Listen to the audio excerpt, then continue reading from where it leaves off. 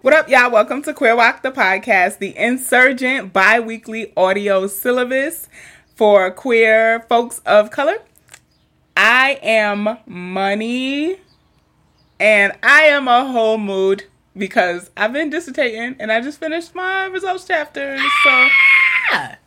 Yeah, I'm not crying about it anymore. It's just done. That's big news. Yeah. You're like a stone's throw away from a full draft. I'm so proud of you. You just been pushing through. I'm proud of myself. It's like, I'm for real about to be a doctor. Yeah. Yeah. So whenever you get that PhD, you know you're only going to be able to ever intro yourself as Dr. Money. From here You know, on out. I really need to reclaim it because, Yeah. it was really fucked over by that awful man at Johns Hopkins. But Oh, right. Yikes. So, yes, he's canceled, and Money is the new official and only Dr. Money. All right. And I am Nikita, your labor-loving lesbian. oh, look! I like how both of our intro names this week relate to our segments. Segments? Yeah. Yes. All right, so let's go ahead and get into the intro.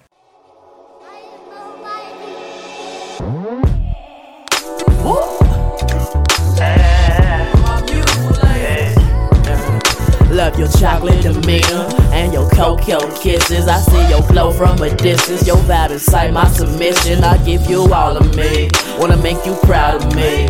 We see the God in all you do. Your light is harmony. Hey, every type, darkest night, brightest light. I'm loving your soul. They hate you, replace you, taint you, but know that you go worldwide from every continent. I just want you jiggle a little bit. Move them hips, feel that bliss. Hug your sis, make a piss. Don't resist your temptation. You're amazing, no limitation. My favorite in this matrix. We move by your vibration, and that's love. I hope you hear that on the daily, cause baby you love. I hope you hear that on the daily, cause baby you love. I hope you hear that on the daily, cause baby you love. You love. Hey.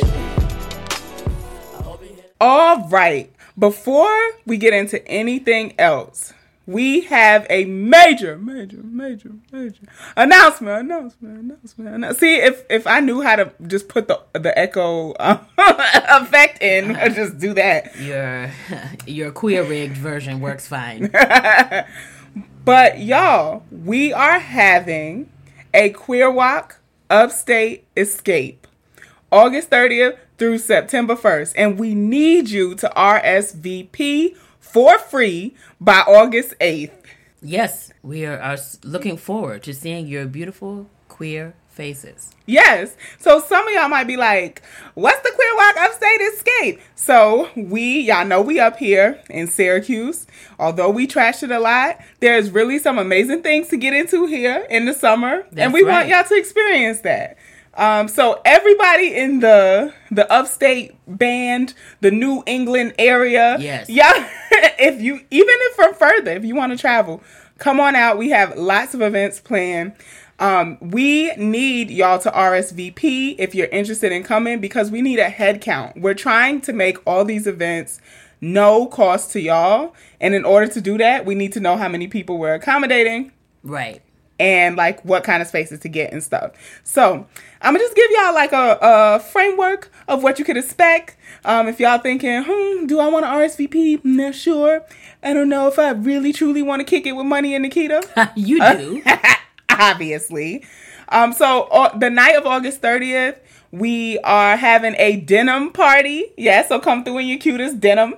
Push through in like a cute denim outfit. Right.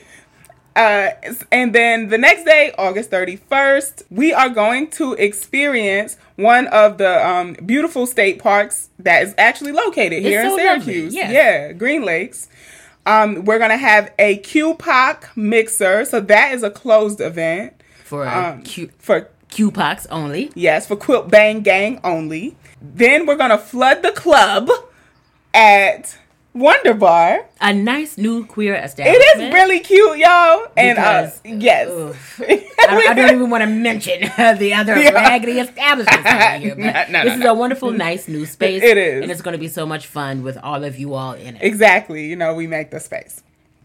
And then finally, Sunday, September 1st, we who else would we be if we wasn't brunching? So we're gonna have a brunch at one of like Syracuse's gyms, Funk and Waffle, and then we are going to take y'all all to the New York State Fair. Yeah. Which there's gonna be some amazing live music. Yeah. This day we picked if we want to go because Sheila E. and the Roots are performing. Yes. And again, we need you to RSVP so we could buy these tickets. So yeah, again, all of this stuff we want to be on us. All you got to do is get your butt to Syracuse and experience it with us. Again, August 30th through September 1st. Come kick it with us. RSVP for free at the link in the description box. So you get your lodging, you get your travel, and we're trying to take care of the rest. And but we can got you only for do that everything if you all let us know by RSVPing. Yeah. Respond, s'il vous plaît. That's what that stands for? Yeah, respond, please. Respond, please? Yeah. In French? Mm-hmm. Oh. Hashtag cultured. No, I'm kidding. For real. Culture All queer. right. Yeah. So, yeah, go ahead and do that so we can, like, keep the ball rolling on that. We're so excited about it, and we can't wait to see y'all faces. Hey, what's up? This is your girl, Diamond Styles. And I'm Mia Mix. And I'm Zahir. And we are Marsha's Plate, the podcast. And you can find us on all platforms such as iTunes, Stitcher, Google Play, and even the other one that I don't know. SoundCloud. That's the only one you missed, bitch. Can you edit that out, please? No. Z, where can they find us? Twitter, Facebook, and Instagram. And right now you are listening to one of the premier voices of the queer community, Queer Walk, the podcast. Hosted by Money, therapizing your shit so you can navigate this world in your beautiful black body with a beautiful, healthy mind. And Nikita, here to teach you how to organize and fight this capitalism, and she might even serenade you with a black soul song. I mean, you don't get no better than that. So, listen to me when I tell you you're in the right spot at the right time. Enjoy yourself. All right, Nikita, you want to tell folks where they can find us? Now that they know they can see us at the end of August, where can they find us? So, in the social media streets, you can find us on Instagram and on Twitter with the same handle, at QueerWalkPod. That's Pod, P-O-D.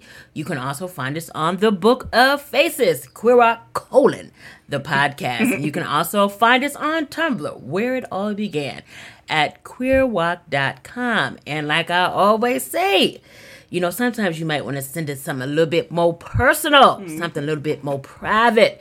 Maybe a little bit more lengthy. Maybe girthy. I was about to say, oh, girthy. Whoa. Wow. Okay. So if you want to send us something of length and girth, Money's words, you can shoot us an email, queerwalkpod, P-O-D, @gmail.com. Where can you listen to this amazing bi-weekly insurgent audio syllabus? I'm going to tell you. On Google Play, SoundCloud, Stitcher, Apple Podcast app, or CastBox. Mm-hmm.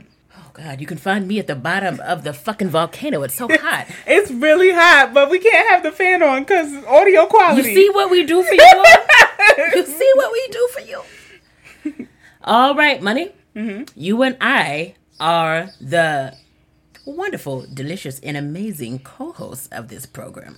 But it's not just about us. So how can the rest of the Queer Rock community contribute to this here community? Sure. I'll tell you that. Y'all can contribute. Y'all can contribute in one of two ways. The first way is by loving us out loud.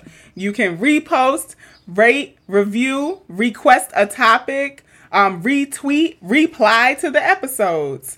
Use the hashtag QueerWOC or hashtag QueerWalkPod. I know some of y'all use that. On any and all of the platforms that use hashtags, which are like all of them. You can send us an email, submit your Curve Chronicles at queerwalkpod@gmail.com. You can talk to somebody at your campus or community organization to get us flued, trunned, or fitbitted out. Absolutely. And contact us at queerwalkpod@gmail.com. That's the first way. The second way is by giving us them dollars. The Skrilla. Yes. The cheese. The lettuce. Okay. The green. Okay. You done? The kale? That's, you just listed leaves. The arugula. The bok choy. You can become a patron of this here program and sustain us monthly. You can give as much or as little as you can afford over at patreon.com/queerwalkpod. We have some suggestions over there for some, donation amounts you can give, but you can give whatever your budget allows. And you get first information on all things Queer Walk and some, bomb ass playlists and some, other perks. Bomb ass indeed. And then if you want to do a non-committal way of supporting us financially, hit up the Cash App, which is $QueerWalkPod, POD. Oh, bitch, it really is a hot girl summer right now. It really is. Whew. I don't think this is what Meg meant, but... Oh, my God. Real hot girl shit. Come to the podcast, get it sweating and shit, bitch. I can't even see the notes because my glasses are fogged. Oh, God. All right, Nikita. So you want to move it on along to the Queer Walk of the Week. And the Queer Walk of the Week segment is just a segment where we highlight a queer woman of color or a queer folk of color baddie who is just like fucking it up and doing something amazing to transform society. Yeah. Or just our Instagram feed, shit. Oh, my God. I don't know if it's like merely coincidental that everybody's fine, but you want to tell us about the Queer Walk of the Week this week, Nikita? Yes, so this week we are going to highlight Cassandra Extivore. Ooh. It's kind of a badass name. That's right a there. badass name, yeah. All right, so I was on Twitter a while ago, and I followed this. There's a publication on Twitter. It's called Nature. It's like a science journal, and they had a profile of this black woman. So I was like skimming through because it's a science journal, and we got real jargony, real technical, real quick. So I was like, well, I don't know if I fully understand this. But then I was like skimming it, and it was like, as a gay black woman, and I was like, I understand those words. Right. So anyway, Cassandra Extivore is a Canadian geneticist, professor of organismic and evolutionary biology, a professor of molecular and cell biology at Harvard University. What?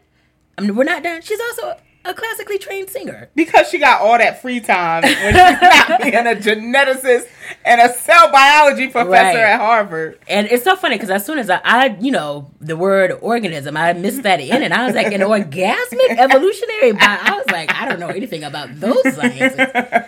So anyway, she, like I said, she's Canadian. So her dad is from Trinidad and Tobago, and I think her mom is from like Sweden or some Nordic place.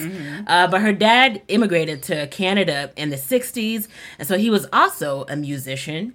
And another thing I read on her Wikipedia is that one of the things that she most admired about her dad is that he would put on this festival to celebrate MLK in Trinidad. And so that, not in Trinidad, in Canada. So she says that that's something that she really admired him for. I guess she like picked up his musical talent. So the first instrument she learned how to play was the steel drum. But then she learned how to read music in school, and then she taught herself how to play the flute. Oh, okay. So right in that Lizzo lineage. Right. And so because of all of this like musical background and like the love for music, for the longest time she thought she was going to be a professional musician. So, and I also listened to a podcast with her where they interviewed her, and if I find it, I'll link to it in the show notes. But so she talks about how in high school there was a friend she had, and through this friend, she started to get interested in how the brain worked, how the human brain worked. So she was like 16, so she was almost like, she was essentially like halfway done through high school. So she was like, okay, I'm really interested in this. So she basically just like stacked the last year and a half of school with like all these science classes. It made me think about you in your undergrad, right? So she's like she took like a year, she took basically like 4 years worth of like science and like these last year or two of her high school education. So she was like, I need this so I can go on to study this at university. So while she was in undergrad, she worked in the lab of like a really well-known developmental biologist. And so that's when she got hooked into studying genes, molecular biology and like evolutionary type shit, right? And so then I remember in this interview, because the interviewer asked her, they were like, oh, don't you speak multiple languages? So she speaks Spanish. And the reason why she speaks Spanish is because she knew that she wanted to do her PhD outside of Canada. She knew that she wanted to go abroad. So she went to Spain, learned Spanish.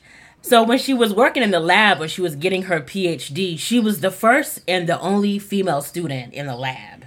Excuse me? The first and only female student in that lab.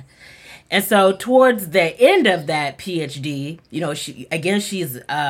she's loved music for a long time. So even towards like the end of her PhD, she was thinking like, I think I still want to be a full-time singer. And so in this Nature article, she's quoted as saying, at the end of the day, the feeling that I get performing for people is maybe better than the feeling that I get when I'm discovering something new. So, like, I think I saw in that article, there's a picture of her singing somewhere, some fancy place in Boston.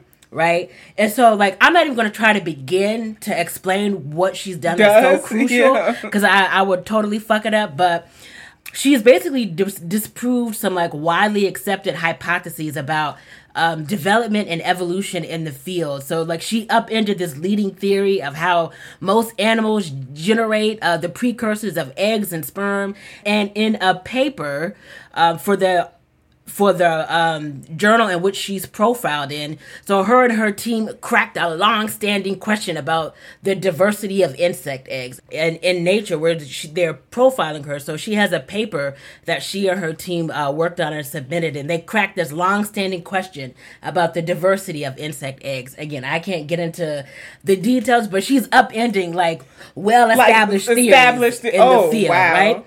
And so she started to work at Harvard. This is what I'm doing as well. This is true.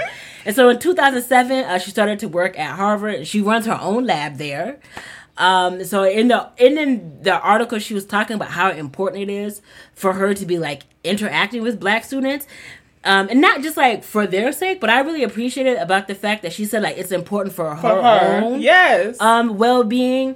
And so she also said that music provides some solace because of course she's the only person, right, usually the only like queer Black woman in the field. So music provides solace, but of course it's her friends and her family #community. So she says like they're absolutely crucial to her. And so they didn't give the name of her wife, but they said that her wife, who was also a Black woman, is an invaluable source of support. They made sure they had to say that. I just appreciated that. So she says, talking about her wife, we can understand a lot of what each of us are going through. Wow. So I just was like, what? I'm blown away. That's just so amazing. And I'm excited that you got to do your nerdy queer walk science thing. You see, I'm seeping it in little by little because I'm like, money will let me do it. She wanted to do a whole episode, and I refused. Oh my God, not a whole episode. Yes, she did. It would be a nice thing to talk about. I mean, Dr. Extaver is astonishing. Exactly. Yeah. So, shout out to Dr. Cassandra Extaver. Oh, Extaver. I don't know how to say her last name. Extaver. Why are you doing money? That sounds like the next house is going to be on Pose season 3. It really does. The House of Extaver.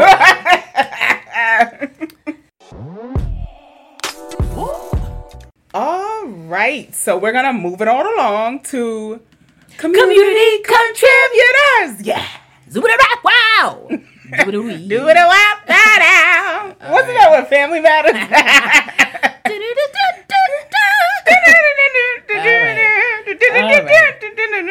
All right. That was terrible. It was actually accurate. Okay? I don't think so. We're going to give shout outs to the community contributors over on the Patreon. So Christy upped their pledge. Thank you. And so did Kendrick. Shout out to my cousin Kendrick. Thank you. That was the Blackish. Hey, cousin Kendrick. I'm so happy to see that he donated and upped his pledge. Excuse me. Wait a minute. Oh my God. Here we go. Bessemer, Alabama. Yes! Where the hell is Bessemer? Oh my gosh, you wouldn't know. I just thank you so much, Alabama, for coming through. Alabama is like my second home. I'm like money 2 states because I went to college down there. My family still live down there. So shout out to Bessemer. I see y'all. And we have to hold it down because I try to tell Nikita all the time. There was no droughts in my relational life when I was in Alabama. Okay, so there's a lot of queer walks and black folks and folks of color who are also queer in Alabama. So shout out to Bessemer. Shout out to Bessemer. And so if you don't regularly listen, you're probably like, why the fuck are they talking about Bessemer? So in our top 10 cities, we know it's going to be the LAs, the New Yorks, the Chicagos, the Philadelphia, DCs, right? Yeah. So we're always happy when we see in our top 10, there's some small or midtown little city that we've never heard of. Yeah. Yeah. So shout out. We love the South. Speaking of the South. I was about to say, speaking of which, shout out to Miss Fluffykins. Also, her name is Nikita from Tomball. Is it Tomball or Tomball? Nikita, send us a phonetic pronunciation of how you pronounce it. It's Tomball. Let's just say Tomball. Tomball. That's funner.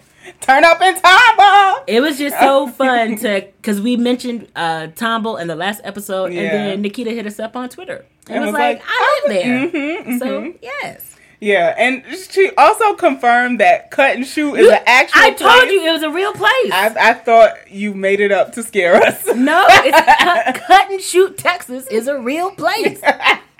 Much to my terror. I'm like, what is this country? Cut and Shoot. Alrighty. You wanted to give another shout out on the Twitter front. Okay, so I'm neurotic. So every time people follow us, I always go and see what they're about. And for the past few months, we just have had a total wave of sex educators, writers, bloggers, and sex workers follow us on our Twitter. So shout out to sex workers, educators, writers, and bloggers. Yes. Hey! And we don't know who it was who kicked it off, who was the first, but just thank you for sharing it.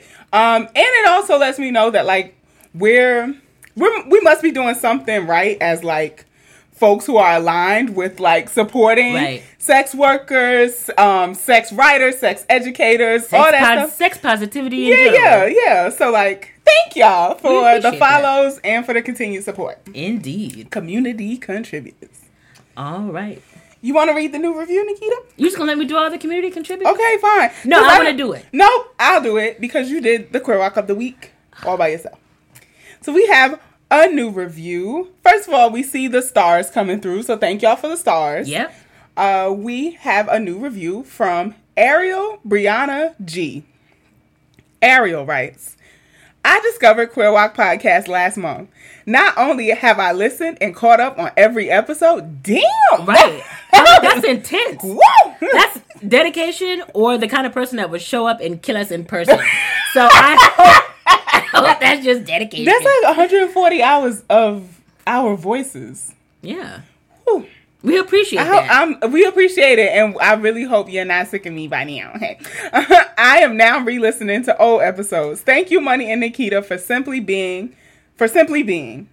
This podcast has been so reaffirming and necessary to life. And to not overanalyze it, but Ariel just didn't say necessary to my life, just necessary to life in general. Yeah, I appreciate life that. Giving. Yeah. We're actually doing that microbiology work, like Dr. Extava. Okay, that is a stretch. Wow, you must be getting your PhD in bullshit because that was outrageous. That was outrageous. All right, so I don't have a jingle for this episode, but later on in the segment, I hope you'll see why, because you'll see where my efforts have gone elsewhere for this episode. All right, so we're going to move it on along to my personal favorite segment on the program, which is the Mental Moment with Money. What the hell is the Mental Moment with Money? I'm going to tell you. It is where our limited licensed marriage and family therapist, That's Money, right, credentials. gives us important tidbits and information on mental health, and I don't even want to reduce it to that because it's about tools, kind of the history, or tying it to other things that are happening in society related to care and mental health. Yes. All right. Yeah. Oh, thanks. Take it away, Money. Okay. couple things before I get into this one. First of all, everybody who reached out to me saying that you felt like dragged by my last mental moment around coping skills and what are actually constructive coping skills. I did that. I hope I said this on the episode because I also needed to fire some shots at myself. So y'all ain't the only ones out there like escaping and using neutral coping skills. I too use a neutral and a negative here and there. It's like you just stood in the room and just fired off shots at everywhere. But yeah, so just continue to reach out to me. Y'all know I'm always down to talk coping skills and like grounding activities to like get us out of our anxiety. So I just wanted to say that. Secondly, before I go into this one, I just need to like uplift all the fundraising efforts that are happening around our foremother, Black queer warrior, Miss Major, and it's gonna make sense why I'm doing this because Miss Major is like one of the only like warriors of the Stonewall uprisings that we still have with us, and she needs us, y'all. So I'm gonna put the links to the fundraisers that I know. I know Raquel Willis has posted some. I know like so many of our homies in like the Batty Brigade have posted fundraising efforts for Miss Major on their podcast and pages. So the links are going to be in the description to like everything that I've seen. And we got to support Miss Major. And for folks who don't know like what's going on, Miss Major was hospitalized because she had a stroke recently and she's out of the hospital now. But y'all know like recovering from strokes, you need rehabilitation and that shit ain't cheap, right? And there ain't no retirement plan in being a queer warrior. So we got to take care of our elders, y'all. So I'm going to put the link in the description to the fundraising efforts. Okay, so I wanted to uplift Miss Major because today for my mental moment, it's not going to be like my traditional ones. This is actually, I'm doing a call out to the American Psychoanalysis Association, and I'm finna drag them. And I want to highlight 5 ways that they can actually give reparations for the harm that they caused our community. So, okay, I'm gonna back up. Okay. I need to give a little bit of history. I promise it'll be fast. Go ahead. I just need to nerd out about this for a second. You know we love that. Because I need to explain like why reparations are necessary. Because I think we say things like Psychology 101, like passing, all this stuff. But I really want to explain what happened was, right? Okay, so we left Pride Month. I think everybody knows, like, Stonewall uprisings, all of this happened. I don't think we understand, like, how instrumental psychiatrists, psychologists in the mental health field were in, like, criminalizing homosexuality and queerness. Oh, shit, here we go. Yeah. We just gonna start calling this segment Who Want It? I'm in my bag, bitch. No, for real. Yeah, I've been in dissertation mode, you know. I'm just trying to drop these freestyles for these files get old. So during Pride Month, the NYPD issued a weak-ass apology for Stonewall and, like, their handling of queer folks. And so when that happened, basically, this therapist, I need to say his name, Jack Drescher, went to the American Psychoanalytic Association and was like, the NYPD just apologized. What y'all finna do? And so they issued an apology. So that's what prompted like this whole mental moment, right? I didn't even realize that. So I'm gonna walk us backwards and give us a brief history of why is the APA apologizing and how they were a part of this horrendous like criminalization and stigmatizing of queerness. All right, so the American Psychoanalysis Association comes out of the work of Sigmund Freud, and a lot of folks credit Freud as the father of modern therapy. He's the one who like really wrote this shit into practice, right? So I just wanted, Freud was fucked up and wrong about a lot of stuff, but he really wasn't that homophobic. Where are we going with this, Money? Okay, so Freud never thought of homosexuality, queerness as a mental illness or like something that needed to be treated. he thought about it as sexual developmental, like, arrest. I think is his word he used. So it's like you develop in your sexuality to a point and then you kind of stop. Okay. Which is, I mean, it's still, you basically calling us childish, but that's different than calling us sick and needed to be treated. Perverts. Right. So there's this really famous letter that this really fucked up mama wrote to Freud in like 1935 and was like, oh my gosh, my son, I found him like with his best friend, blah, blah, blah, blah, blah. I need to bring him for treatment to you. And Freud was basically like, what I think you're saying is that your son is gay.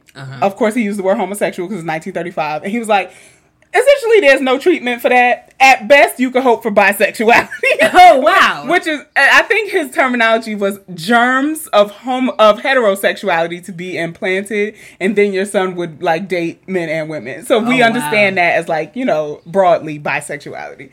So Freud was just like, ain't no treatment I could give your son. This is not something that needs to be treated. Okay. So how do we get from that to it being classified in the first DSM as a sexual disturbance? Well, these little like offspring of Freud, who did all kind of horrible stuff with his work, really took this to the extreme. So they turned it into like a phobia. And at this time, he's still alive. He's like petitioning to like Austria and Germany to decriminalize homosexuality. But at the same time, the APA is calling it a phobia, like heterophobia. So like you're afraid of being straight. You're afraid of being straight. Oh, wow. And then like a sexual disturbance, and then like a full out neurosis. Like this is a mental illness. Okay. And so, you know, the DSM, which is the Diagnostic and Statistical Manual, which psychoanalysts are the statisticians of mental health. So they are like so instrumental in creating diagnostical codes, because they basically, what a diagnosis is they take the general population and they're like, how much is this thing distressing a person in comparison to like general The population broader society. statistics. Okay. Right. And so essentially what they did was like, these people, queer folks, are like just they rockers. So they classified it as a neurosis. The Diagnostic and Statistical Manual comes out, and homosexuality is in the DSM, meaning that it's a mental illness, right? They effectively made the homosexuality a mental illness. Okay. The DSM is international. So this means it's in effect in every country that heterosexuality is the way folks are supposed to be. So then what do therapists start to do? Conversion therapy. Like, this is something that needs to be treated. Right, because if something is wrong with something you, is then you have wrong. to be quote unquote fixed. You need to be treated, Okay. right? The DSM-2 comes out. Shit's still listed in there as a mental illness that needs to be treated. So this is 10, 12 years now that homosexuality is being treated as a mental illness. So the APA that I know, the American Psychiatric Association, they meet in 1968. This is their international conference. And so they're voting on the DSM-3, and they're like, oh, should we include this thing again? Because it's 1968 at this point. Mm-hmm. So the cafeteria riots had already happened that Nikita talked about in the last episode. Queer folks taken to the streets, you know, so they're like, what do we do? They decide that they would include it again. But, so it went to print, DSM-3, homosexuality still a mental illness. But the board had to meet again for, like, you know, all they fancy organization stuff. And in San Francisco, queer activists stormed the board meeting. Oh, yeah. And there's like this story that it was mostly like drag queens. And I think like, and at the time people would probably call them drag queens, but I just, every time I learn about queer history, trans women have been the vanguard. Absolutely. So 1970, San Francisco, queer activists stormed the board meeting and are like, motherfuckers, y'all are not including it again. And it takes the board 3 years to come to the conclusion after their board meeting gets taken over. You know, organizing work is slow work, but it works because the board voted to take it out. Wow.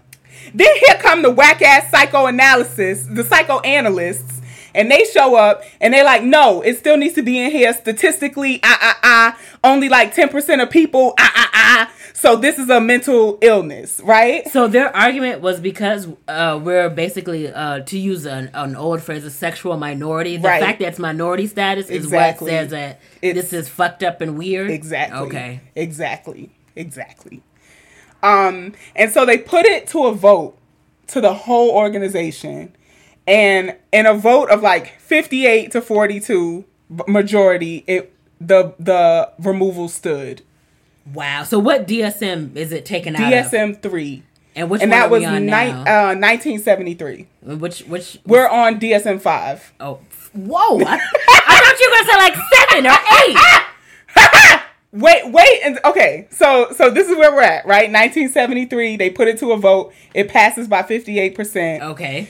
I'm just so thankful for that 8%. Yeah.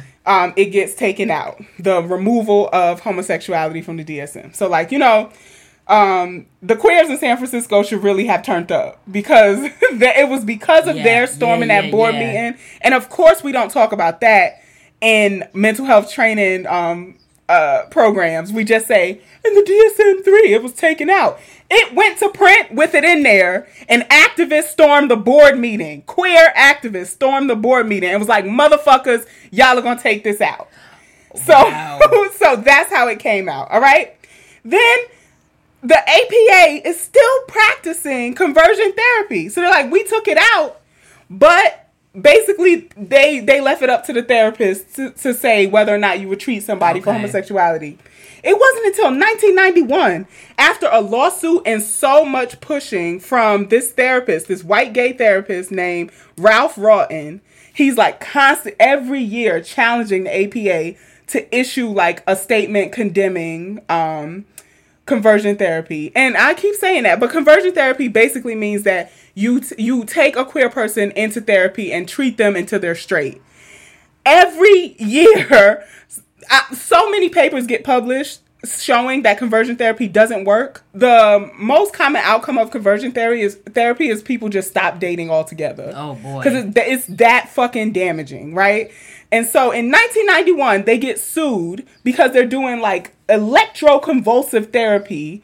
In 1991? Yes. So they had hooked this dude up to like a shock machine and showed him like queer porn or like images of guys, and they would shock him every time he got aroused. Yeah. Oh my. Yeah. 91? Yes. Girl, that's what I'm saying. They act like this is like ancient history. It was years ago. I was born. I was here. I was walking around. I was doing shit, breathing and shit.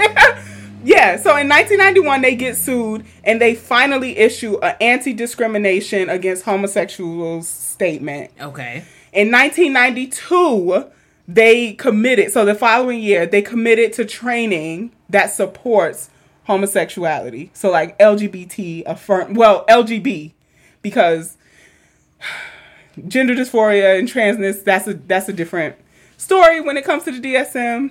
I would have to do a whole nother mental moment. So in 1992, they commit to training therapists that are LGB affirming. 1992, Nikita. That's such a wide gap.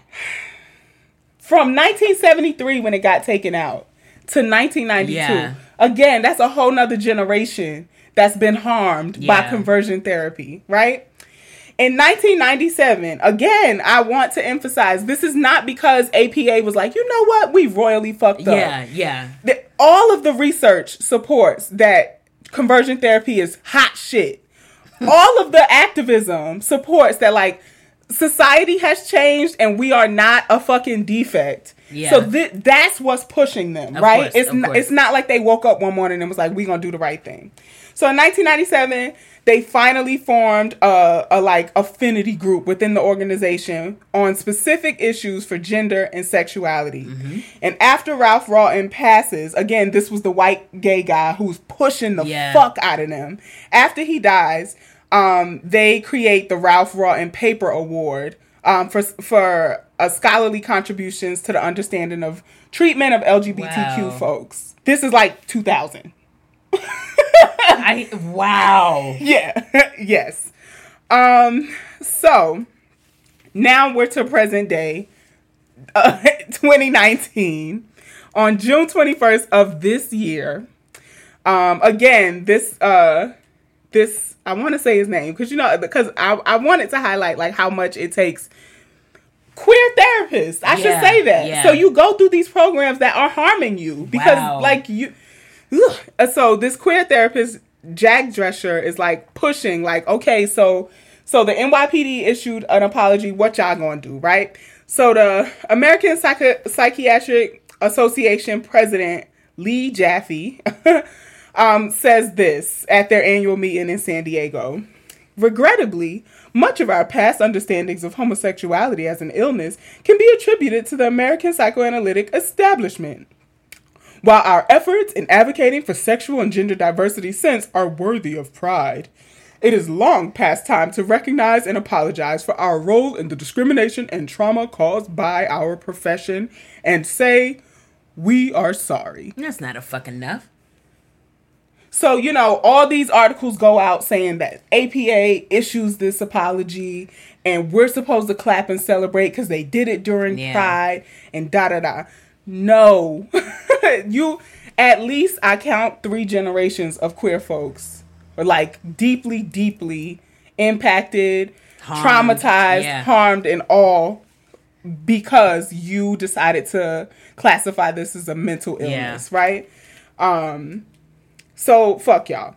And so I hope that history like paints a picture of like what I'm about to say. This is amazing. An apology is not enough. An apology is not enough. We need reparations. Yeah. We need our quilt bang reparations for the harm that psychoanalysts, psychologists, therapists, all y'all motherfuckers did to LGBT folks. From the first publication of a DSM in 1953 until now, to June 21st, 2019. So me, who's just up here trying to change theory, future Dr. Money, I have come up with 5 things that the APA can do that will be actual reparations for the harms that they caused queer folks. Okay, this is gonna miss so many of y'all because it's really nerdy, I know, but I just really wanted to do this as my mental moment. The first thing, every KCRAP and APA accredited program, so essentially every training program for therapists, KCRAP, APA, COAMFTA, all the accreditation bodies, must include a specific course on gender and sexuality. And I want it to be just like the skills course. If you don't pass the gender and sexuality course, you don't get your degree. Right. You just can't be a therapist. The second thing that the APA could do, start a queer person of color master's fellowship. Essentially, a master's degree is the only degree you need to be a therapist. It's like the terminal degree. Mm-hmm. And there's just not enough queer and trans folks of color in these programs. So they have like these diversity fellowships, this loose wording that essentially white people who say I grew up poor can get, So it's like, no, I want specifically a queer person of color master's fellowship where if we're interested in being therapists, we can go and like do it for free. Because that debt that I went into, I graduated undergrad debt free. Left my master's program with $55,000 in student loan debt. So, The third thing, fee waivers for licensure for LGBT folks. So, I've talked about this before on here, but licensure is an elitist and classist process as a therapist. So, let's say you make it through your master's program, and then you got to look at a $825 like licensure process, right? Gosh. Between taking the exams and actually paying for your license, it can be really expensive. And I think that there need to be fee waivers or fee reductions for LGBT folks who survive their programs. So that's the third thing, the third reparation that the APA could do. The fourth is to suspend the licenses of therapists that are still practicing conversion therapy. They just don't need to be therapists. if you've already condemned it, if research shows that it doesn't work, if you actually say that you're doing that therapists need to be affirming of LGBT folks, then you need to suspend licenses of motherfuckers who's still out here practicing conversion therapy. And I will drag Chick-fil-A every time we see you. They actively fund conversion therapy. Wow. So, yeah. And the last thing that the APA could do for some reparations for their fuckery and bitch assness is to be advocates for having therapy covered for all queer folks, period. For all insurances, period. Because that is such a barrier to getting services. And they have all these loopholes of like what therapists count, what therapists don't count, what insurance can cover, what no. These APA, y'all were like the main lobbyers, like getting it so that like therapists have to write these approval letters for folks to get gender confirmation surgery. If y'all can do it in that way, you can do it in the supportive way and lobby so that LGBT folks don't have to jump through all these hoops and hurdles to get therapists. So yeah, real quick, 5 reparations. K-CREP, an APA accredited program, must include specific gender and sexuality courses. Queer POC Master's Fellowship. Fee waivers for licensures for LGBT folks. Suspend the licenses of therapists practicing conversion therapy. Cut it. And be advocates for having therapy covered for all queer folks by all insurances. Money, this is fantastic. I was like on the edge of my seat for this one. Oh my gosh, thanks. I hope it made sense to somebody, but like that was good. I didn't know any of that history. Really? None of it. Yeah. Knew none of those names. Wow. Yeah. This is what I do, you know. Literally, yeah. Yeah. Weak and washed apology is just not enough. You got to repair. Repair the harm. So what did you tell me about what reparations are? You have to acknowledge that the harm was done, and then you have to do something to restore. To repair, absolutely. Yep. So I'm holding y'all to the second part of that. Y'all got to do some reparations.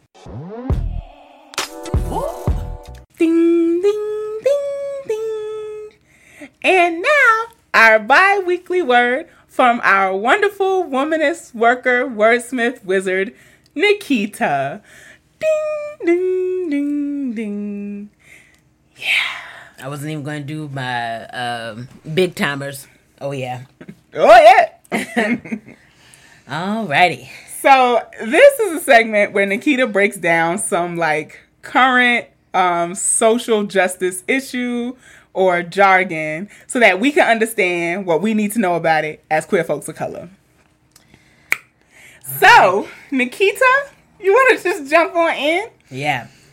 All right. So, I'm going to talk about the Amazon strike that just happened. So, let me just say what precipitated this.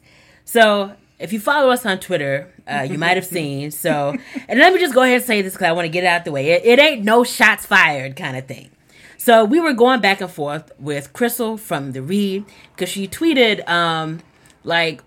she was basically trying to say, like, what's the point of a 2-day boycott, right? Because there was, in addition to support the strike, there was a call for consumers to boycott on Amazon Prime days. Mm-hmm. So, I mean, in that moment, I was heated, but after I thought about it, I'm like, a lot of people have these questions who are not involved in organizing or are not around organizing. So I was like, okay, I think it's a fair question. So, but there's just a lot of history that led up to this Amazon strike. So I just really kind of wanted to walk us through what this group of workers have been, what they've been doing and all the work that culminated into the Amazon Prime Day strike. Okay, all of this is taking place in Minnesota in this small town called Shakopee. So Amazon opens up a fulfillment center. So this is a place where the workers are filling all these different orders, right? So it opens up in 2016, so not that long ago. And it's important to know that it opened up. So Shakopee has a really big Somali immigrant community. And this is really important because actually when the Amazon Fulfillment Center opened in Shakopee, they used a really aggressive recruitment to actually get East African immigrants to work in this fulfillment center. And so they even went as far as, so they put up all these billboards and all this stuff. And they even went so far to Amazon put a bus line that went from like the neighborhood to where these folks live to the distribution center. We're going to talk about that. I mean, they end up pulling funding for that bus line at the end of 2017.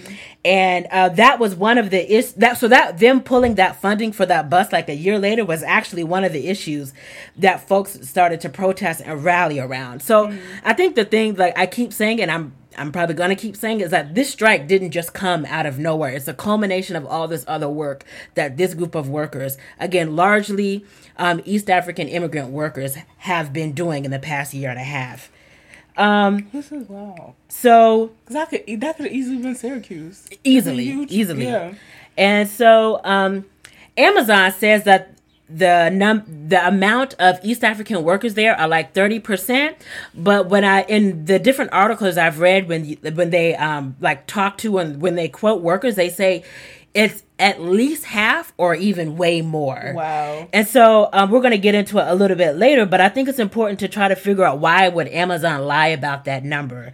And so I'm not going to get into it too much right now because it comes into one of the demands that they have been raising. But I do feel like it's important to try to think about why they targeted this group of workers to like work in this in this fulfillment center.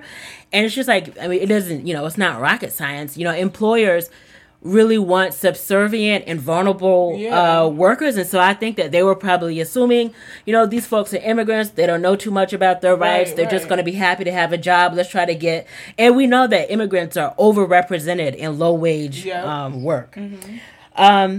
So, like I said, they went so far as to putting that bus in there, and then they would eventually pull that funding for that bus. And then workers circulated a petition to get that funding back. And that was in 2017. So, again, there's all these other things that have been animating these workers. So, one of the big issues that the workers in this particular fulfillment center have really been really trying to get Amazon to change is something called the rate. And so the rate it refers to this really obscene and like outrageous speeds that workers like have to fill boxes and stow all this different shit. So there's one of the leaders and workers who's been like working, who's been organizing for a while. Her name is Habak Mohammed. And so she's worked at the facility since it opened. And so she said when she first got there, the rate of how many items she had to put in a box was like 120. I think it was like 120 per hour. And then it moved up to 280. In some articles I've seen that the number went up to 260, but then there was another article. So you gotta like box 4 items a minute? So where a worker said it could either be 280 or like in a very busy season, it can go all the way up to 400. Right? And so they also... An hour? In an hour. And so it actually might even be less than an hour because there was one guy, he said, where he saw he did the math. This was in another department, and they were saying that he needed to stow things at a rate of like, he was basically stowing things at like per 8 seconds. And so like this is, I mean, it's outrageous. And so they changed one of the metrics where they were, workers would be permitted to commit basically 1 error per 1,000 items, but then they upped it to where you can only commit 1 error within, by packing 2,200 items. So, I mean, this shit is outrageous. What? Yeah. And so even in my experience from the worker center, one of the things that we used to go to was all these health and safety trainings, and like repetitive motion is a thing that has really fucked workers up. I remember I was doing outreach around town, and I met a janitor who's been a janitor for like 30 years, and he had to get surgery in his wrist because he was a janitor. He got tendonitis from like the constant motion of sweeping back and forth from using the mop. Had to get surgery. And in one of the articles I read, there was an Amazon worker who came to the strikes, and just recently, the Prime Day strikes. So she came all the way from Dallas to support the workers in Minnesota. Her name was Kimberly Hatfield Ibarra. And so she's in the process of battling Amazon over workplace injuries, because so she has repetitive stress injuries that have piled up from her working that job. And so another thing is that this is related to another one of their like ongoing demands, is that Amazon, this is not a surprise, it's terrible around paying workers for workers' compensation. And it's like, again, under these really outrageous conditions, like people are going to be prone to like hurting themselves. And so she was quoted as saying, like, when it comes to workers' injuries, they, meaning Amazon, she said they really know how to shoot down a claim. Whoa. And so we don't have time to get into it today, but employers are notorious for trying to not pay out workers' compensation claims. Right. Mm-hmm. And so again, the issue around this rate is going to be an ongoing thing. And so go ahead. No, I feel like I knew it was bad. Yeah. Like I knew Amazon working conditions were bad. Shit is bad. But when we made that joke, when you talked about sorry to bother you. Yeah. About worry-free being Amazon. This is literally worry-free is Amazon. Yeah. You're busing people from their house to your factory. Exactly. Where they have to box at obscene rates. 400 items an hour? Yeah. Yeah. And so, related to this thing around the rate, is that again, these are black people that you talking about, right? And so, related to the fact that these are East African immigrants, a lot of them are Muslim. So it's one of the things. Another issue that Habak raised is that by law, you're supposed to be able to practice. You're supposed to be able to have religious freedom, right? That's the law, right? Du jour, if you will.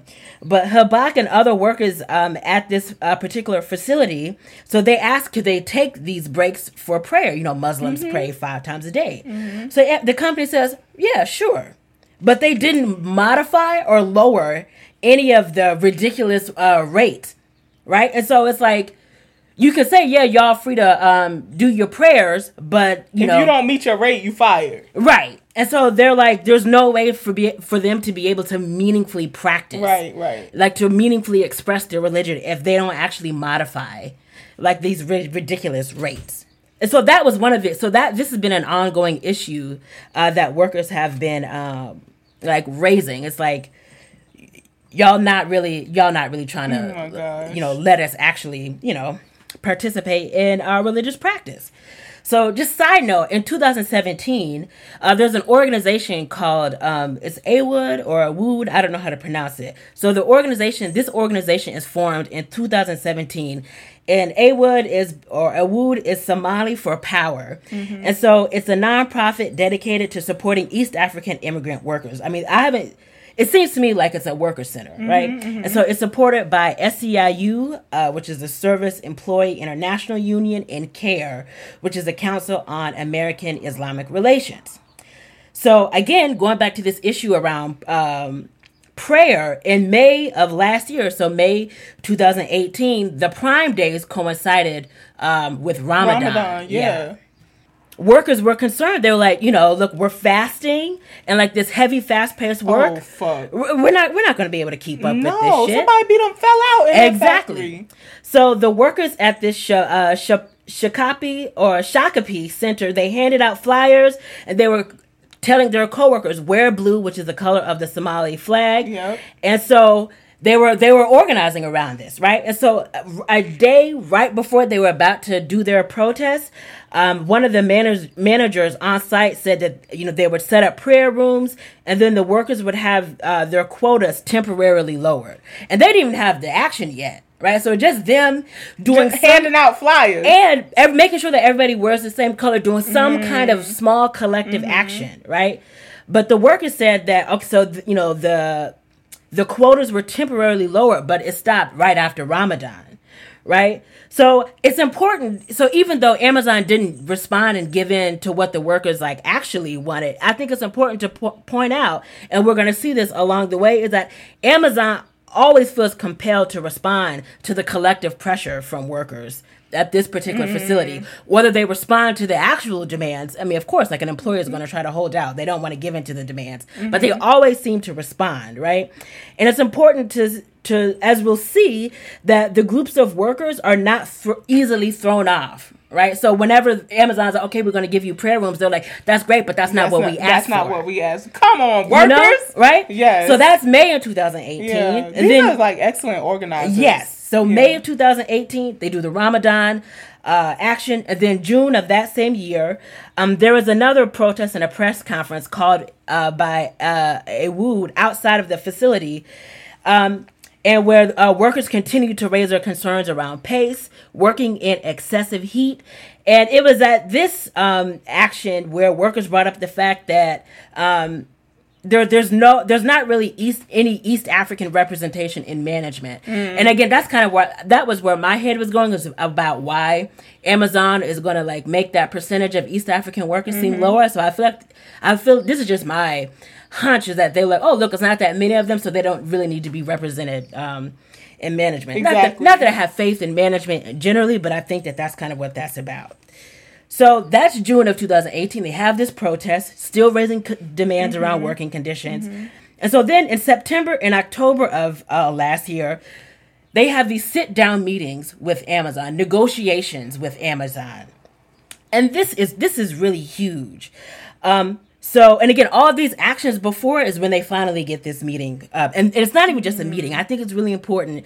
And other people have used the term in different articles. It's like, these are negotiations with Amazon about the working conditions.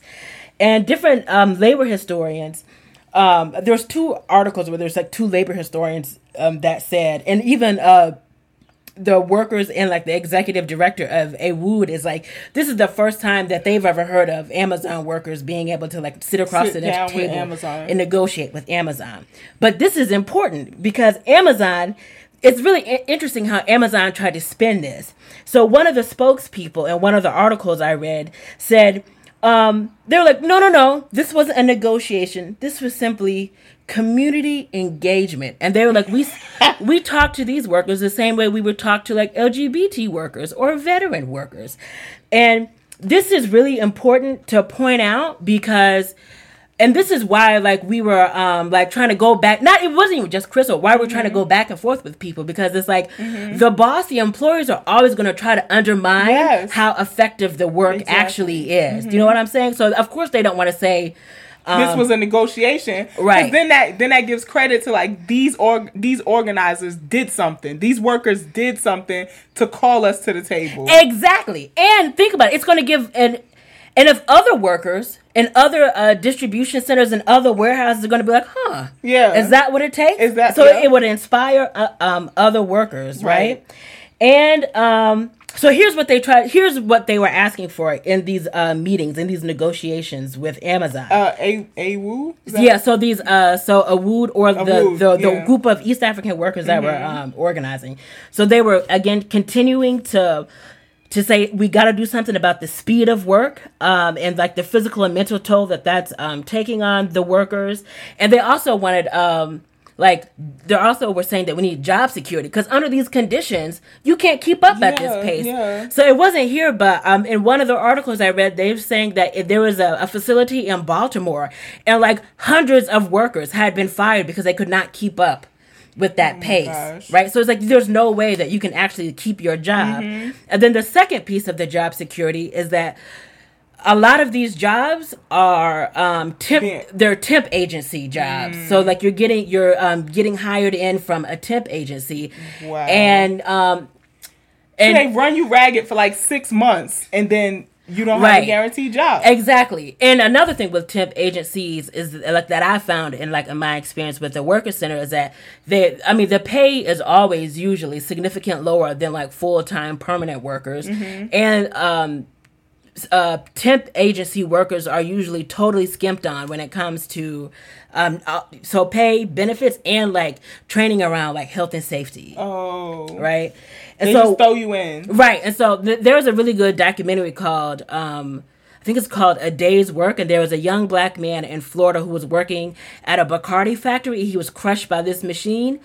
And look, there's unfortunately there's video footage, and you can see that he's just kind of like scrambling around, like he doesn't know what he's doing, and it's like that's not his fault, but it goes to show that like temp workers, and in that documentary they show like a number of times where like they'll show a video to like a predominantly like Spanish speaking or some other non-English speaking group of workers, and they'll show them a training video or a health and safety video in English. And that's it. That's right. And so there's no real meaningful training usually of health and safety for temp workers. So again, they're talking about the speed of work, job security, and after these meetings, doing what Amazon did or doing what Amazon does, so they came back.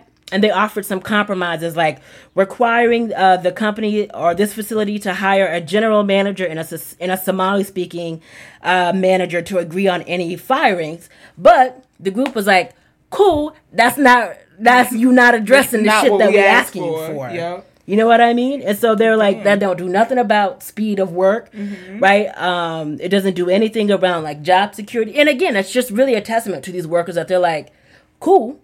It's not, you know, they're not backing down. They're not giving in on their demand. Okay, so that was September and October of last year. Right? And so then there's this huge protest that they do at the end of last year in December. And so there's about like 250 people march. They didn't just do the protest outside the building, but they marched into the building's main entrance. They were still kept raising their demands. So at this huge protest, it was none other. So one of the people who was there was none other than our formidable, badass Congresswoman Representative Ilhan Omar, because y'all know her district is in Minnesota, and so she came out and she went to the protest and spoke out in support of her. And just, you know, side note, solidarity with her because because that human excrement in the White House has really been coming for her. So she was there, and so in addition to continuing to raise these demands around conditions and prayer requests, they also demanded that the company create a fund that addresses racial disparities in the community and to set up an independent review body for HR complaints. Right? Wow. So that was one of the demands. So those were the demands that they were still raising in 2018. It was a huge protest. It was like a little under 300 people. Like such ripple implications for workers everywhere. Right. And particularly the rest of the Amazon universe. That's what I meant. And so, and again, here comes, and so right a few days before this protest, the human scum that is Jeff Bezos, the CEO of Amazon, he donated $2.5 million to a Minneapolis nonprofit to help homeless folks and families. And the Somali community was like, "That's cool. That's not what we're asking you for, right?" And so one of the workers, who's not East African, but it's like, you know, he's a stower, and he's been a part of the organizing. So he says, you know, they're giving out all these donations, but they're ignoring the real issues we raised in the warehouse. So they had this huge action in December, that huge protest. So in March of this year, a group of 30 workers in the stowing department held another 3-hour protest, and where they walked off the job, right? And so these workers were saying that, like, y'all got to do something about these punishing standards for when people make errors. Remember, I say it used to be 1 in 1,000, and now it's 1 in 2,200 items, right? And so what Amazon did in response, they just put new machines up that reduced the chance for error, but it didn't really address the worker concerns, right? My gosh. And so actually after this action, one of the workers was fired for quote unquote low productivity. But of course he said, and I mean, obviously that he's right, that it was more about retaliation for organizing. Yeah. So prior to the Amazon Prime Day strike that they just had, 30 workers had already walked off the job at the beginning protest. Of this year, right?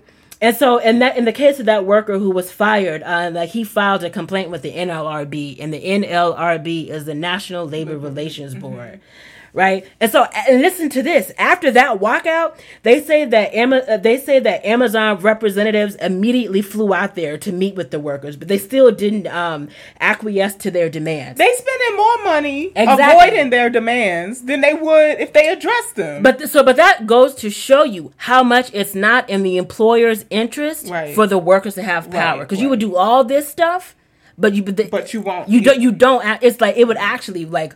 It would really fuck them up if the workers have more power in their workplace. So it was after the action where those 30 workers walked out of the job at the beginning of this year. It was right after that, and right after the Amazon representatives refused to give in to the demands, that's when they started planning for the protest that just happened, the Amazon Prime Days, right? And that the action that just happened not too long ago, just like it'll be like a week ago by the time this episode comes out. It was the first action of its kind to happen with Amazon workers here in the United States. So this is the first collective action that is the first organized collective action that Amazon workers have taken in the U.S. That's fucking huge. And immigrant workers. That's East what I was African just like. Immigrant workers. These are Black Muslim immigrant workers. First in America to do this against Amazon. And so for folks who don't know, it was a 6-hour strike, and it ended up being a 6-hour strike because it's a 24-hour operation. So the day shift walked off 3 hours early, and then the night shift went in 3 hours late. And so, come on, shift change, ain't no coverage. Okay, and so, but here's the thing, right? So, because some people might say, well, why didn't they just take the whole day? Why don't they just strike, the whole day?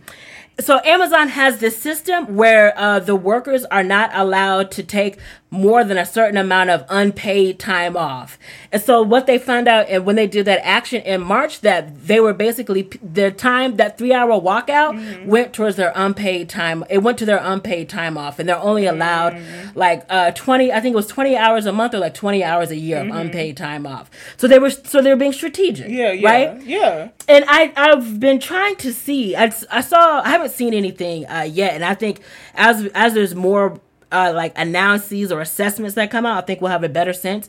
But I didn't find one number that told us how many workers went on strike. In one article, I saw that it was 30 to 40. And then in another article, right before they were about to go on strike, it said that 200 were preparing to be. But that feels real, like it'd be like 30 or 40 of y'all. And then as the time get closer, more people get like emboldened, fired up. Like, exactly. Fuck it, I'm leaving 3 hours early too. Exactly. And there's and I think I saw it was like 1,200 or 1,500 people in the whole facility, right? This is where I went to a training when I was with the Worker Center, and we went to this one workshop, and it was so good because they had this it's kind of like a little set of pictures or like a scale, whereas like when a worker comes to you, it's like you want to try to assess what kind of action they're willing to take. Yeah. Right? And so it's something as small, and it's a scale. So like you're gradually on their little scale, you're increasing in the audacity and the tenacity of that action, right?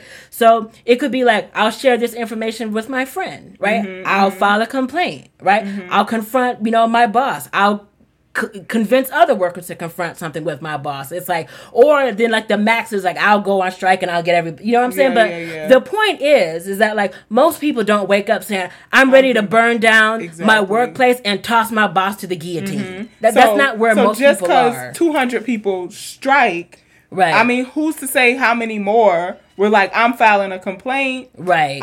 I'm doing this, or it's like, I mean, think about how much action they've already done, right? So then it gives you a goal for the next time. Yeah. So I think so much. I mean, I don't have time to get into it right now, but there's a really good labor organizer and writer named Jane McAlevey. So she's got this really book called No Shortcuts, and one of the things, it's about labor organizing, and one of the things that she's really all about is like, we need super majority. So it's like, how do you get like 90% of the people in a workplace to commit? That's a deep organizer. You got to actually talk to people. You got to like debate with people. So with people who are on the line, you got to actually persuade them. It's in your interest to be, you know what I'm saying? And so, but the point is like, so you see, like they did an action in March. That was 3 hours. This action 6 hours.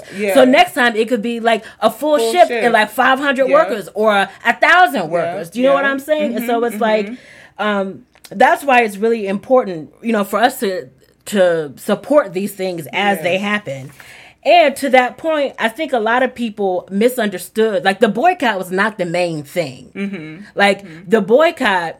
So the consumer boycott was basically just like, it's kind of like the equivalent. So not too long ago, there's like a New England grocery chain called Stop and Shop, and Stop and Shop workers were on strike.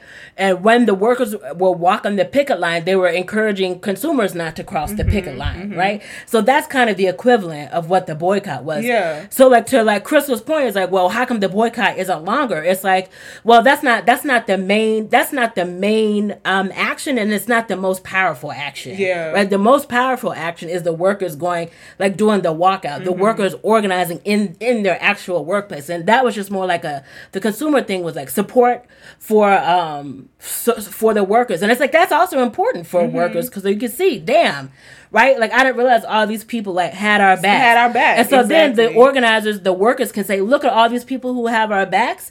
And then again, going back to what we just said, this is how you get, there's one small way you can get the numbers up and get, have more audacious actions going forward. So then like us as consumers not crossing the picket line sends the message to other workers like, oh shit, like other people support us in doing this. Y'all got support from, it trended on Twitter. Right. And it sends the message to Amazon, don't fuck with these workers because like we will hit you where it counts, which is your profits, right? Right. And so in the grand scheme of things, like to her point, is like, sure, a 2-day boycott is maybe not going to necessarily mean anything to Amazon. But side note, even if it did, Amazon is not going to tell us that. Exactly. Do you know what I mean? Exactly. So they're not going to be like, oh, this action by workers and the support by consumers really, because they don't want to inspire other workers. Do you know what I mean? They don't want to say, oh, look, these methods actually work. So going back to how it was hard for me to find numbers, like one of the things that I saw from like an Amazon press statement, they were like, it was just like 15 workers who went out. Of course. They were like, this is just greedy unions who are just trying to get more dues from people. And so one, these workers are not unionized, but also second, like the fucking unmitigated gall of Amazon, a $200 and something billion company that doesn't pay any federal taxes, with the CEO who's the richest person alive. They don't have any fucking right to tell anybody that they're being greedy, right? But it's also like this old school trope of like, oh, there's outside agitators who are just coming in and stirring up trouble. When it's like, again, I've already laid out this 1.5 year history of this particular group of workers organizing. And so just who was there? Like there was a group of engineers and tech workers and they have this group called Amazon Employees for Climate Justice.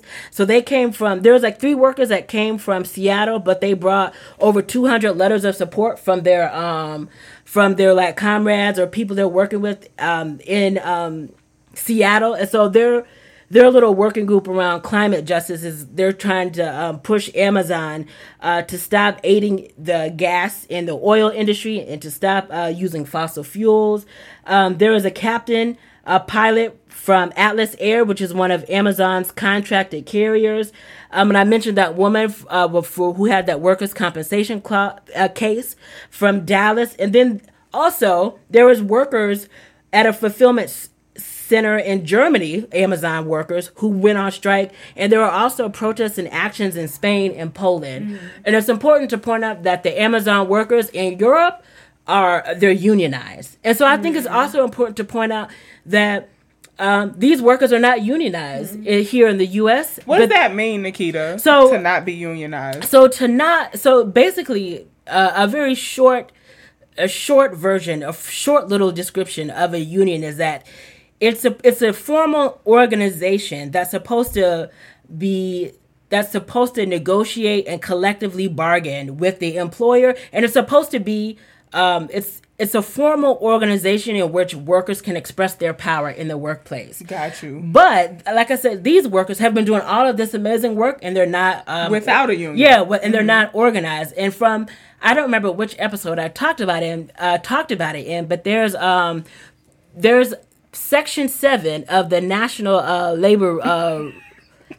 Labor Relations Board. There's a thing. It's called protected. Come on, Section 7. It's called protected concerted activity, and all that means is that it could be either.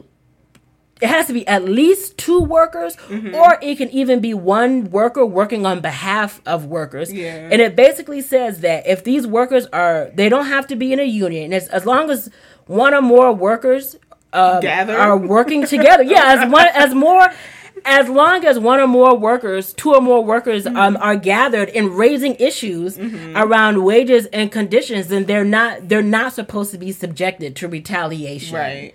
And so one of the things that I love when I just listened to this interview from Jane McAlevey is that she was like, so she said when she's in a meeting with workers, she'll point to them individually and says, the boss doesn't need you, the boss doesn't need you, the boss doesn't need you, but the boss is like, the boss needs all of you all as a group. And so in the same way that the boss needs all of the workers as a group, it's like we need each other as a group. Yes. Do you know what I'm saying? And so I don't have time to get into it, but this is really huge because like this particular sector, this logistics and warehouse workers, these are considered like choke points in capitalism because it's like, and you think about all the speeds. Think about how important speed is to Amazon. Yeah. Do you know what I mean? So it's like they need items and materials to be moving really quickly. Right. So if a group of workers put a stop to that, then that really slows shit down. You know what I mean? So it's like, And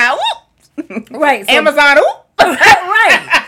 So like back in the day, it was like the assembly line. You throw a wrench in that bitch, and this shit is fucked up. That's what I've been thinking of Jimmy Boggs this whole time. Oh, who's Jimmy Boggs? Grace Lee Boggs, Bay, right? But a black man from Alabama who was all about unionizing and organizing, who talked about like capitalism basically overworking the human body, right? So then it will move to like automation. And like that's what it would be. Like these robotic. Yeah. Exactly. So it's just like there's so many things that are important about this group of workers. It's them sitting at the table first is amazing. Them doing this action first, and it's all happening in a very strategic sector. Do you know what I mean? So yes. So essentially, the 2-day boycott Amazon as consumers is the equivalent of people changing their profile pictures to blue in support of Somalia. Okay, basically. Right. All right. So, well, Nikita, that's the labor ass bottom line. Yeah. So it took me a long time to like pull all these things together. So that's why I don't have no jingle. It's okay. Understandable. And if y'all hear jangling, it's Money's new kitty. It's my new kitty, Riot. It's an actual kitty. It's not any kind of sexual innuendo. No, it's an actual cat. I just imagine a dildo running around the living room on all fours. Jingling. No, and he is like really spirited, and Riri is pissed. But yeah, his name's Riot, and he's causing one. All right, so we're gonna move it on. Well, we would usually move it on along to the topic segment, but we don't have a topic this episode. I feel like we've given a lot in the mental moment and in the word. True. Because I feel like I gave a mental word. You really did. And I loved how they both went together this time. They really did. Organizing and... Thank you. That's not what we asked for. Right. Organizing. But yes, it's like, nope, not that. Nope. Your little flimsy ass apology. Up. Right. So, yeah. That prayer room, not enough. So, if y'all want to submit topics, you can always do that to queerwalkpod@gmail.com, or you can hit us up in the DMs and submit a topic as well. All right, y'all. So we're going to move it on along to our last segment, which is kind of thing. I like this segment. It's my favorite segment. Same. Curved Chronicles. Curved. Where we talk about the dating woes and wins of being queerwalk, or your dating woes and wins, y'all dating stories and, love connections and all this stuff. And we have one that was submitted. Before we get into the submission, do you have one?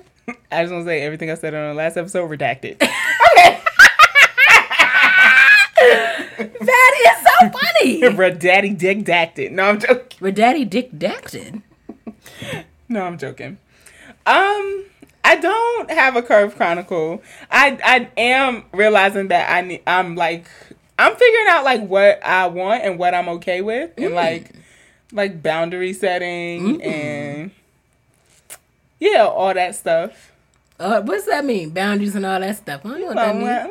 I don't know what that means. Trying to get some redacted, So, speaking of redacted, do you have any Curve Chronicles, Nikita? I do, actually. And it's almost kind of related to the word. So, my friend and I were meeting up. We were going to go out we did go out for lunch, but then he was like, hey, there's like a picket line in town. So he's like, let's meet. He's like, let's walk the picket line and then we can go get lunch. When you told me this. Okay, go ahead. So where the picket line was, there wasn't like a good place to park. So there was a gas station not too far. So I was like, I'm going to go park at this gas station. This is the most Nikita-ass Curve Chronicle I ever heard. Anyway, so I'm parking at this gas station. Meanwhile, of course, I'm not getting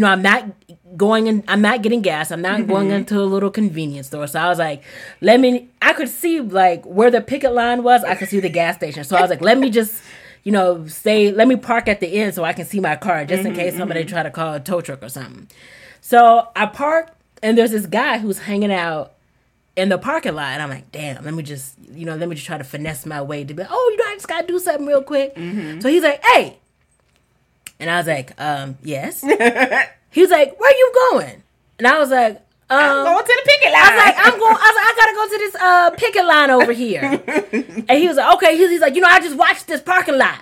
And he was like, excuse me. He's like, you look familiar. I was like, sir, I don't know you. And so he's like, come here. He's like, ain't you so-and-so? And I'm like, no. And then he was like, you got a man? And I was like, sir, leave me alone. I told you I gotta get to this picket line. I felt so gullible because I'm like, oh my God, I hope this gentleman doesn't tell the owners that I'm parked here illegally. And like he just had on like a muscle shirt and just like some basketball shorts. So I'm like, he don't work here. He don't work. He was just hanging out. I was like, Nikita. I feel bamboozled. You told him. He said, you got a man? And you said, I gotta get to this picket. I gotta get to this picket. I can't be out here fooling with you. Asking me if I got a man. I gotta get to this picket line. I got chance to chance. Sign so. That's gonna be my new thing. When you're turning somebody down? When I turn somebody down, can I get your number? I gotta get to this picket line. I gotta get to a picket line. I was so mad. Oh my gosh, Nikita. It was ridiculous. If anybody was going to curve somebody by telling them they got to get to a picket line, it would be you. Yeah, it would have been me. It would be you or Jaffe. Oh, yeah. Which is why we're a couple. Wow. I don't know why you're laughing. This is funny. It's not. It's ridiculous. I thought he was going to have my car towed. Hey, you got a man? It was so funny because he was like yelling. He was like, come here. He's like, aren't you so-and-so? I was like, no. He was like, you got a man? I was like, nigga, get out of here. Oh, gosh. Wow, that tickled me. Ridiculous. So if y'all needed a new way to curve somebody, just tell them you got to get to a picket line. What's your Instagram? I got to get to I got to get to this. This march is not going to march itself, honey. All right. So we also have a submitted curved chronicle. And I named this person. I feel like I got some aunts on my grandma's side. Some like great aunts named Iona. So we're going to call this person Iona. All right. So Iona writes, I took to Instagram to potentially find new people to engage with. So I searched an account that's for Black queer folks in my city, somewhere in Alabama. So you already know ain't shit but dykes. Aunties here, and that's cool. It's all love, but I'm just not there yet. So anyways, I swiped through their followers list to see what was up, and I come across a young woman's page whom I had never seen before. We had a few mutual friends, and by the looks of her page, we were into the same stuff, like yoga, healing stones, herbs, and things that align with spiritual consciousness. After a follow, a few likes, comments, I ended up DMing her. Oh, shit. We chit-chat sparsely that night, and the next day, I told her I wanted to take her on a date. Sigh. At the time, I was still trying to discern how to know if I wanted to start out platonic when I meet someone new or be flirty and try the romance and shit.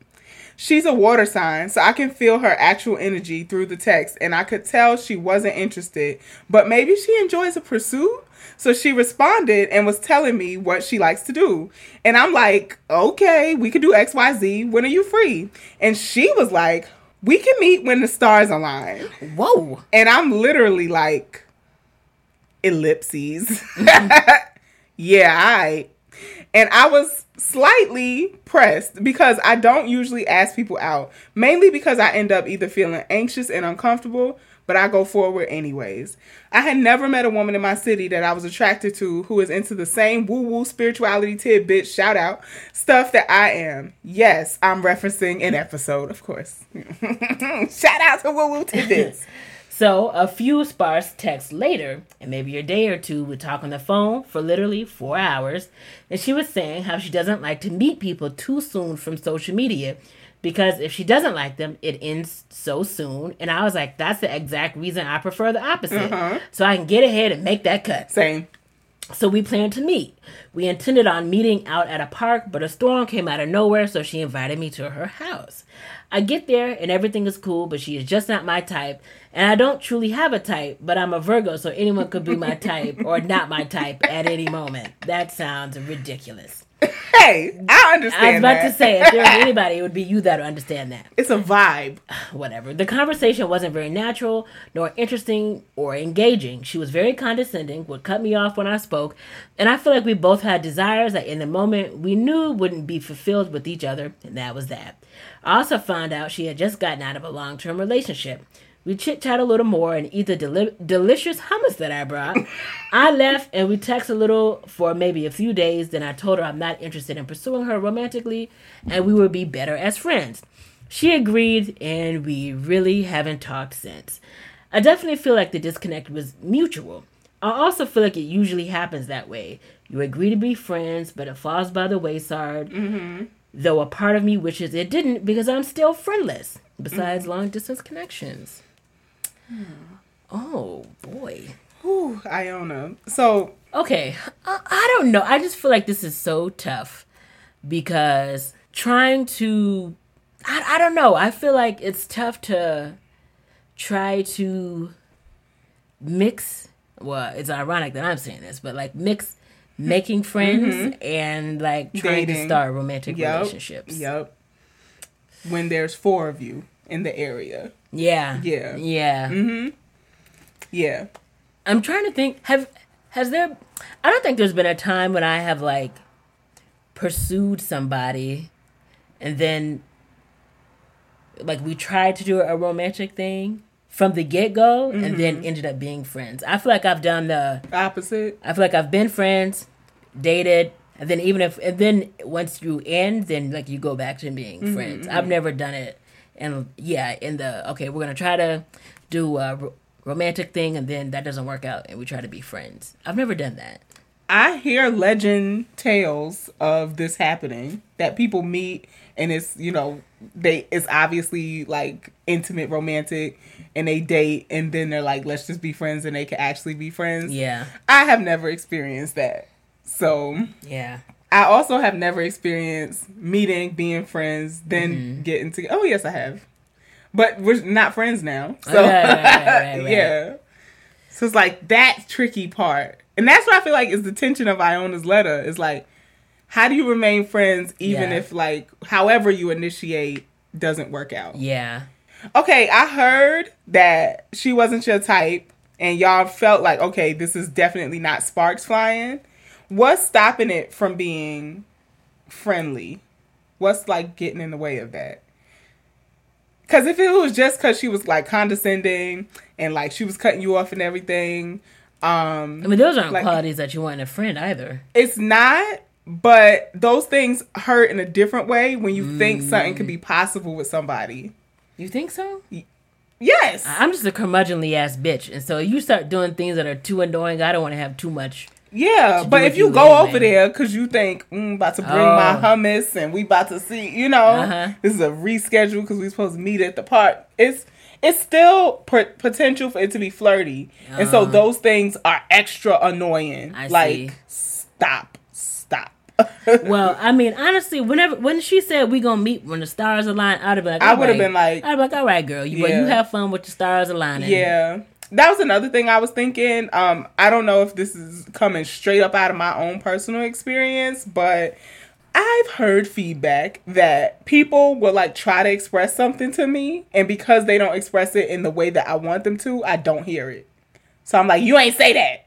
I need you to do like, right? And I think maybe that might have to do with earth signage, particularly being Virgos, right? So when she told you we'll meet when the stars align, it should have been clipped right there. That's kind like, of how I felt. Don't push her to meet up to see if sparks fly. The sparks ain't fly. Like, right. that is essentially a curve. That is exactly what I was thinking. I was like, that sounds like a curve. But, you know, I understand as a fellow Virgo. It's like, because it wasn't a curve that like you recognize as a curve, like, I am not interested in you. I do not want to pursue that with you in that way. Pretty much. Yeah. Yeah. It's like, oh, I don't take that as like you are into the woo tidbits ass bitch too. Yeah, yeah. So I'm like, okay, we waiting on the lunar eclipse. Cool. Maybe we trying to manifest some shit together. Okay. All right. I'll wait till the new moon. Like, I'll look at my calendar. yeah, I really do have a lunar calendar. I know you do. You know, I left my rhodonite at home anyway. Oh my gosh. Yeah. So, you know, I think we have to hear things when people say it to us. There's also just things that don't make sense. Like they talked on the phone for 4 hours. That don't mean shit. I've recognized that. The same way somebody could dance with you all night, like the last curve that got submitted. Yeah. Somebody could dance with you all night and that mean nothing. Somebody could talk to you all night and that means nothing. And I'm not saying it means nothing because friendships are essential to the soul, right? Oh shit. I think that the Greek just hopped out of me. But okay, monities. So these things are meaningful, right? We need these connections. We need community. We some social ass beings, right? But they don't mean these like, oh my gosh, is this the love? Oh, I see. Things that a lot of us think they are. And it's really hard when you trying to figure out how you register that somebody's flirting with you or interested, and somebody else that you're meeting has a totally different way of reading that stuff. Oh, yeah. Yeah, which is why hashtag perpetually curved. So it seems like the contact waned and there's no friendship. I feel like you talked to somebody. I can't remember the last time I've talked on the phone for anybody for 4 hours. You have to have something in common. Keith the Freak, I'm trying to tell you. Did you just tell me Keith the Freak? I tried to told you.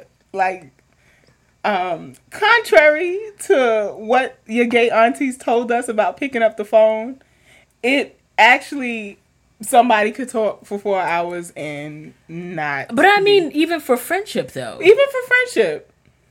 I don't want to talk on the phone for anybody for 4 hours. Yeah. I'm just like Iona. I'm like, let's meet up, even if it's friendship, right? Yeah. I'm like, this phone call. Like, let's meet up. My phone getting hot. I gotta plug it in. Like, yeah, it's just too much. Yeah. Iona, I don't know. Some people, I think other people will have different advice, but I should just be upfront that I'm kind of, on some level, I think I am a sort of compartmentalizing kind of person. So I feel like if you want to meet friends, I feel like you have to be intentional about, I mean, maybe I shouldn't draw conclusions just from this one instance, but I'm like, I feel like you should just be like, the next time you see somebody, you meet somebody, it's like, hey, I don't know a non-weird way to be like, I'm looking for friends or just trying to meet people. Everybody says that though, because nobody wants to come off as like needy or strange. Yeah. Or like, actually, I'm looking for like love and intimacy. Yeah. Like, I feel like people will be like, yo, you thirsty. Like, Yeah. no, it's just like, I'm real about what I'm looking for. I just feel that's really what I'm trying to get at. I feel like you just have to be honest about that. In my experience, just kind of doing the the lingering, trying to see where it goes, that doesn't really work for me. So I feel like I'm just like, oh, okay, like. It doesn't work for me either, which is why it's not the advice that I would give you. Because, like, I don't do the lingering, see where it goes, and that has not worked out for me. It's like, maybe the lingering, see where it goes, you actually could go on these things that might be dates, might not be, but then you have enough time to get to know each other so that maybe something will last and that y'all could be friends. I mean, I think it's difficult also because I think people say, oh, let's be friends, and, like, that has become a sort of cultural, like, I think that we kind of understand that culturally in some ways as a curve. Yeah. Like, I think people say that and don't actually want to be friends. You know what I mean? Yeah, so I think that's why I feel like you just kind of have to be, like, I don't know how you, like, make that clear to somebody. It's like, hey, like, I'm trying to build and find community, so I actually really would like to, like, have you still a part of my community. Maybe that way. Yeah. Maybe we can't use the shortcut ways that everybody talks about, like, this kind of stuff. Yeah. And like, say what kind of friendship, too. The same way we talking about, like, defining intimate relationships.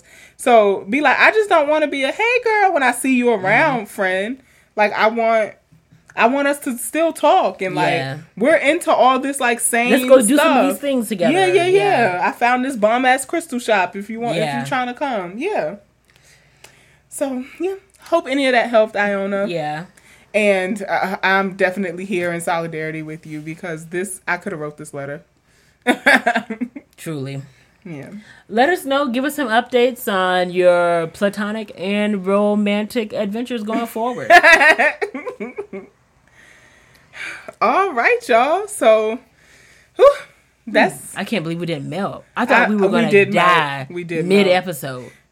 I think I am dehydrated at this point, so... Talk about a bitch being thirsty. Literally. Lit. So we made it through Riot jingling and all. Mm-hmm. Don't forget to RSVP for the Queer Walk Upstate Escape. We got 3 days jam-packed with events for y'all. The link is in the description box, or if you follow us on any of the things, it's in our bio. Do that by August 8th, so that we can have an accurate head count. Yes. Yeah. And I am Money, and I am a whole mood. And I am Nikita, your labor-loving lesbian. And you just listened to episode 70 of Queer Walk the Podcast.